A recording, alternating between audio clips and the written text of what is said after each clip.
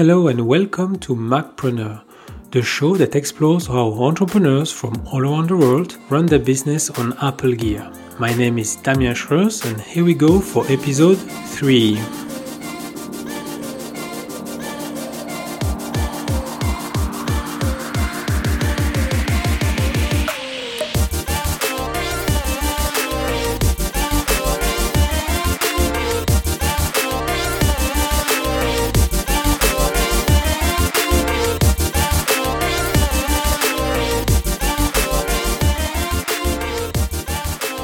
So, who are you and where are you coming from? My name is Roland Hüse and I am from Hungary. So, Roland, so what do you do? Could you please explain what you do and how you became an entrepreneur? I'm working on typefaces the most part, and I also take on client projects for logo design and branding. And I used to work in the Netherlands as a factory worker, like packaging, warehouses, stuff like that. And my hobby was always drawing.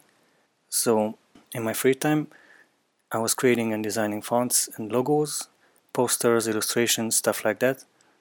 And when I first saw the license for one of my fonts I created, I thought it would be great to do it for a living and I could quit my day job. And this idea was followed by a lot of hard work and practice. So by 2013, I was able to make enough money to risk to quit my day job and start my design business full time. And were you already using Apple devices at the time? I had a Windows laptop first, and I think it was a Dell, and I just upgraded to a Mac last year. Mm-hmm.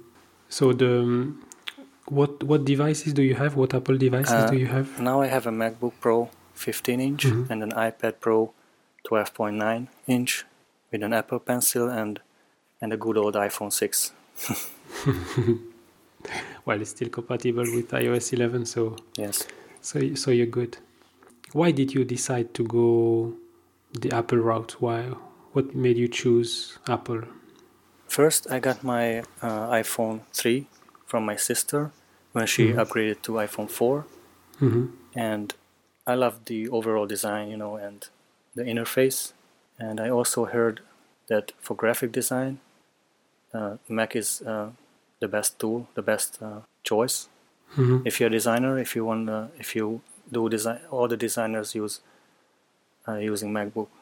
So I was always thinking that I should one day I should buy a MacBook or a Mac computer, but I was also afraid a little bit of whether it's going to be difficult or confusing, to switch to that new operation system.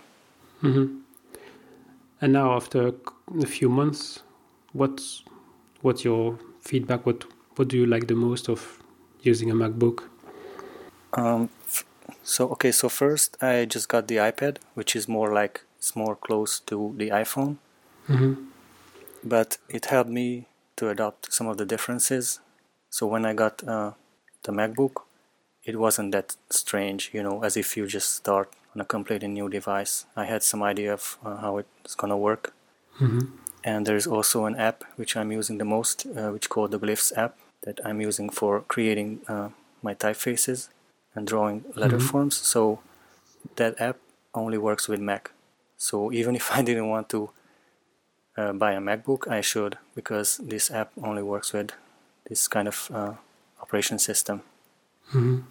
So it turned out to be a great investment because it made my work easier and a lot faster. I really like to work with Mac, and it was not difficult at all to transition from Windows to a Mac. So the Glyphs app, is it for typeface? The Glyphs app is an app that you can use to create these glyphs, which glyphs are the characters of a set of fonts, and not only the alphabet, all the possible glyphs that you may use to create texts and any documents with punctuation and all that stuff. So it's a specific software to create font files for the computer. Do you use any other apps on your Mac? my other favorite apps on the Mac are the email, because I have several email addresses, so I was checking them, on different browsers, and it makes it a lot easier to handle all these emails and in just one place. So that's super useful. And I also like the double commander. One of the most difficult thing was when I transitioned to Mac was finding the files and organizing the files, because Finder for me was a little bit confusing in the beginning, and I was using the Win commander on the Windows, and I find out that there is a solution on a Mac that's similar to this application, which is the double commander, which is a similar interface and the file organizing system. So I was using this. Great. And on your iPhone and on your iPad, what favorite apps do you have? On the iPad, I'm using the Procreate app the most, which is the sketching app you can use with the Apple Pencil, and you can draw with all kinds of brushes and pens, pencils, and all these effects. So it's basically a sketchbook without paper, so it saves you a lot of paper and ink. And there's another app called ZenBrush. It's for the Japanese brush, and it's also really good when it comes to practicing and you don't want to use tons of paper and ink. It's basically the result is almost the same as you were painting on a paper, but it's digital, and I think it's really great. And my third favorite app is Amplitube, which is an amplifier simulator. My hobby is playing the guitar, so sometimes it's really great to have something that you can plug your guitar in, and you don't need to buy another furniture in the room. It's an amplifier, but you can just simulate any kinds of sounds and all these effects for the guitar. So it's really nice, and it's really good quality actually. So you can even record or compose songs. So I like this app a lot. What genre of music do you play? I'm mostly playing metal music, but I also into classical pieces, and I'm mostly just composing something on my own. So coming back to the Apple Pencil and the Brush app, so what's your feeling of using the Apple Pencil on the iPad Pro versus using a real pencil on real paper? Yeah, I still prefer regular pencil and paper, but as I said, these apps saves you a lot of paper and ink. Plus the result is really close, like sometimes even better, because there are some features that corrects and smoothen the way you draw. So it's a little bit, there are some options that allows you to adjust your hand movement and the pen pressure as well. So there are tons of settings for that. So once you get comfortable with these, you can actually create better pieces as if you were just drawing freehand.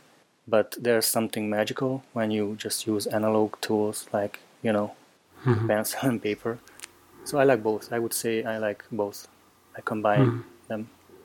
Yeah, it reminds me a little bit of GarageBand on the iPad, where there are so many great loops and built-in tools that it's like you can create awesome music even if you're not such a great musician.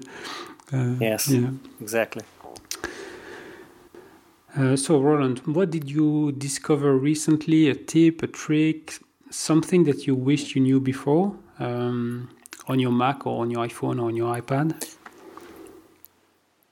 Oh yes, I just found out recently that there's a shortcut to switch between the keyboards, because I bought my Mac in the US, so it came with the default English keyboard, and I had to buy an external keyboard, which is Hungarian. Mm-hmm. Some of the characters are on different locations, plus we have these accents and all that stuff. So sometimes I have to switch between the two keyboards, and I always had to go, with the mouse on the top of the screen and change from the drop down. Mm-hmm. But I recently find out that there is a shortcut, which is Control-Shift, that switches between keyboards. So that's great. For me, that's really helpful. I use it a lot. So is there anything that you need help with, that you would like to improve in terms of workflow or automation, things like that? I often switch between apps and tasks, just random. Even though I have a schedule, sometimes I write down what I'm going to do, like during the day. Mm-hmm. But I think it would be, I wonder if there's something already exists like this, but I think it would be nice to have something like a virtual assistant that tells you what's next and when. Like, as let's say, something like a reminder pops in, or a push notification comes in and tells you this and that task is due now, or something like that.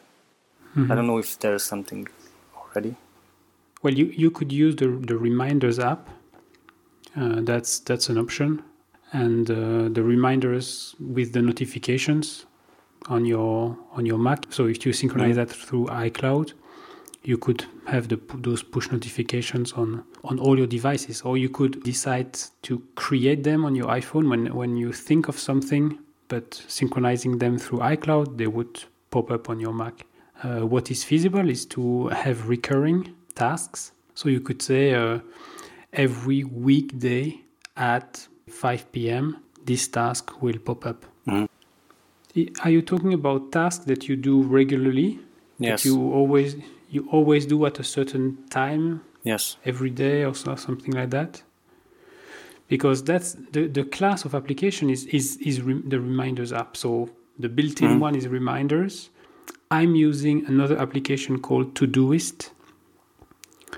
Todoist is it's a bit like Reminders on steroid, because you can create multiple projects, you can create subtasks.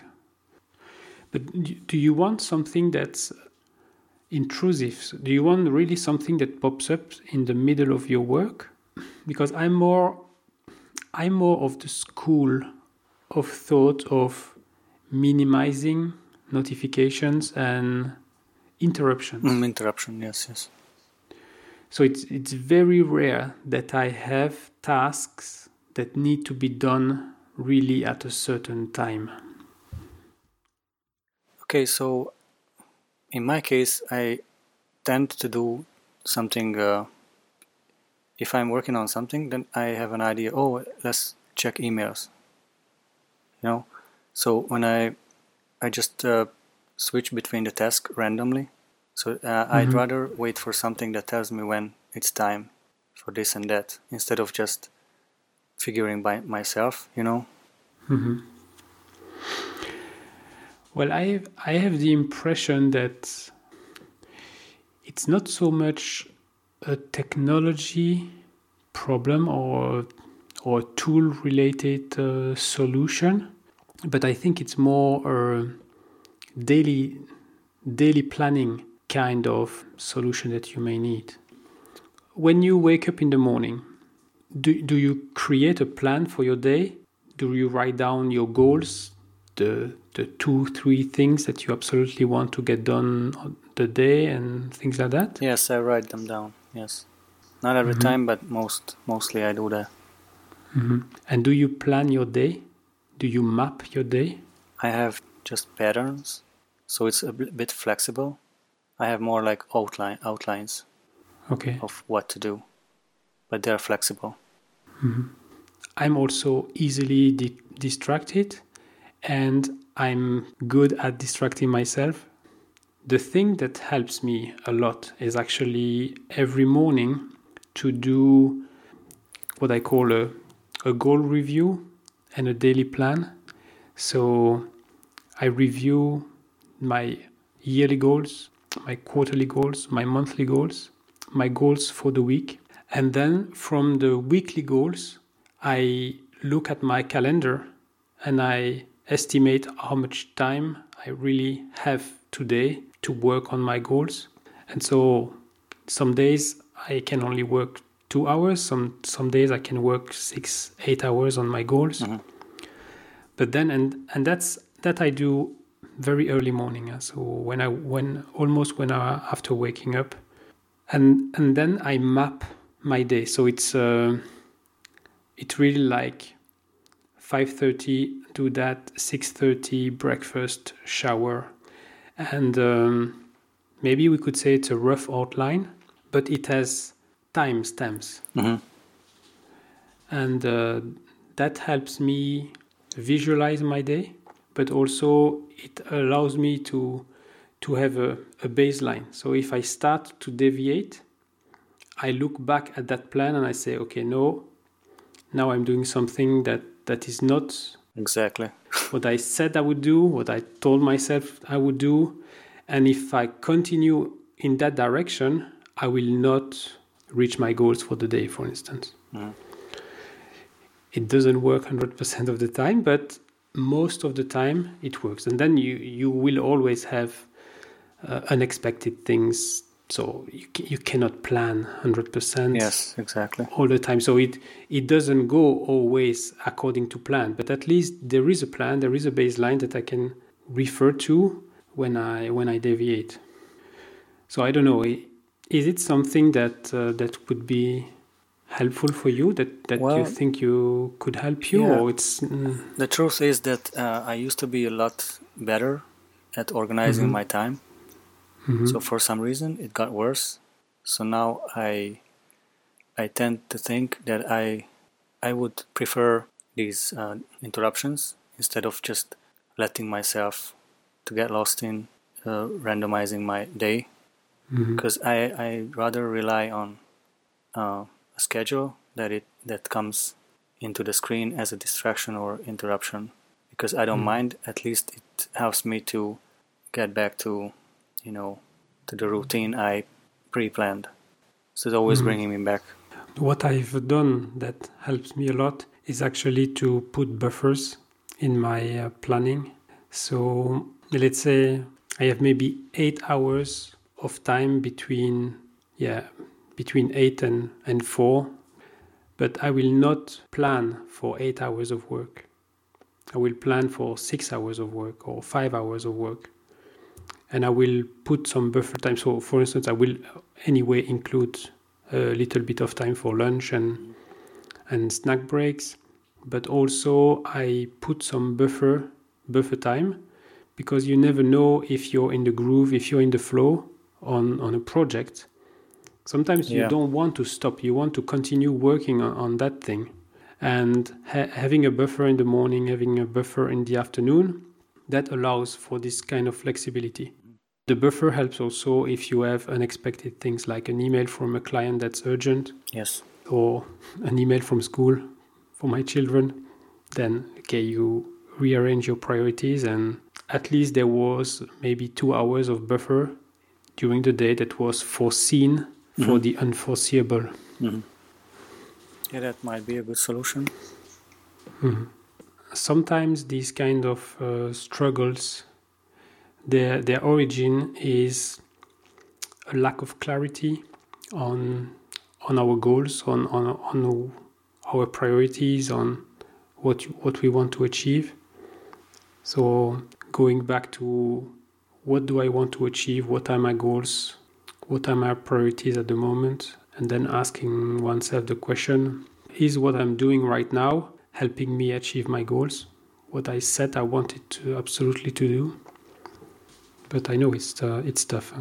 It's tough when you work at home and you don't have a boss, and yeah, but it's also confusing, because you want to be effective, but what happens is the opposite. Yeah. You can get totally ineffective, so that makes you feel bad, and then you try to think of ways how to solve this on a daily basis. So I'm still figuring out how to manage my day. There's a book that I discovered recently from Dan Pink. It's called When. I haven't read it yet. But When it's all about energy management and the way everybody is wired. And there are different phases throughout the day where we are good for certain type of tasks. And so if we are aware of our own cycle, that helps actually to schedule the right thing at the right time. I still need to read this book, but it resonated a lot when I heard about it when he was interviewed in some podcast. Mm-hmm. Yes, this is something that you have to do like manually. You cannot rely on apps with everything, so it's something that you have to learn on your own, or you have to train yourself to maximize your efficiency. But I just think that maybe it would be nice to get some guidance or something like an assistant that tells you what to do, what's next, and when. Mm-hmm. So, do you have any plans to upgrade your Apple devices or buy a new one in the future? Well, actually, my phone, as I said, it's an iPhone 6, which I really like.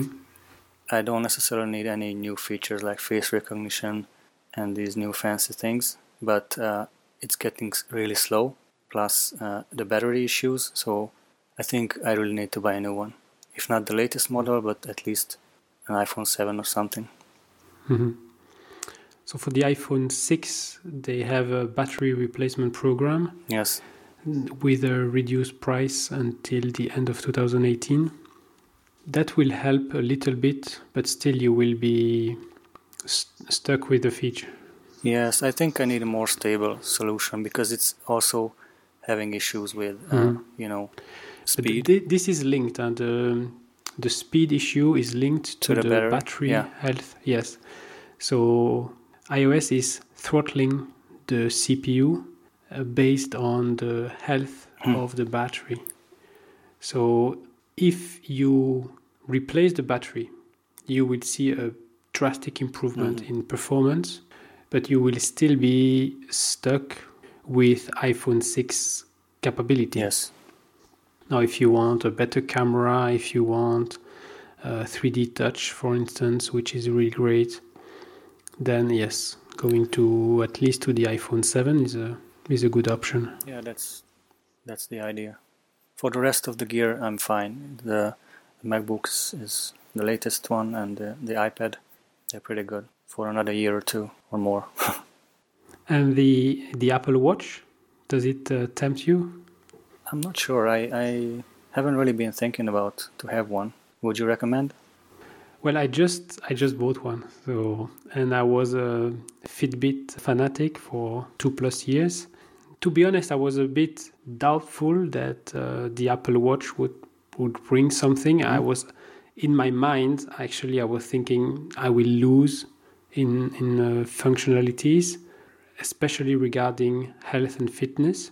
But I must say I really, really love the Apple Watch, and I still keep my Fitbit when I go to sleep and when I exercise, more to compare the accuracy and see the difference in terms of sleep tracking, heart rate monitoring, and so on. But I must say I really, really love the Apple Watch because I'm listening to podcasts or to audio. You can change the volume with the dial on your Apple Watch. So nice. You don't need to, cool. to get your phone out, and it's really great. Everything is working seamlessly with the AirPods, so it's a nice experience. Well, maybe I should give it a try as well. Maybe I will buy one in the near future. Yes, so I remember Steve Jobs, when he introduced the iPhone, he said that they were introducing 3 devices. It's like a phone, iPod, and an internet communicator. And I have the impression that the Apple Watch, it's 3 things. It's a sensor, it's a remote control, and it's a modern pager. So really doing heartbeat monitoring, heart rate monitoring, doing motion tracking and so on. It's really great.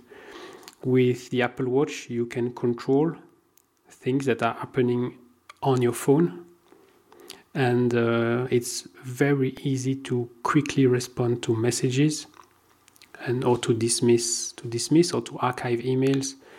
It's for that it's really great. So what's next for you and your business?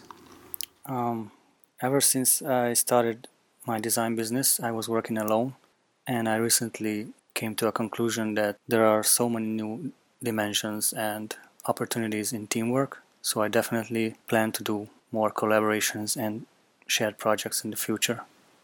So you still plan to work from home, or you're looking for co-working spaces or online communities, or? Not yet. I'm just thinking about, collaboration, but still from home. Okay.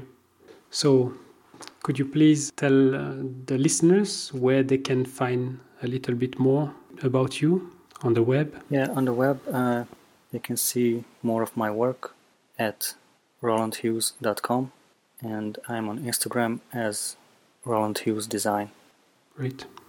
Well, thank you very much for your time. Thanks for having me. It was a pleasure.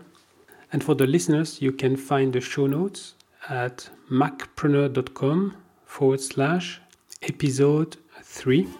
And until next time, my name is Damien Schröer, wishing you a great day.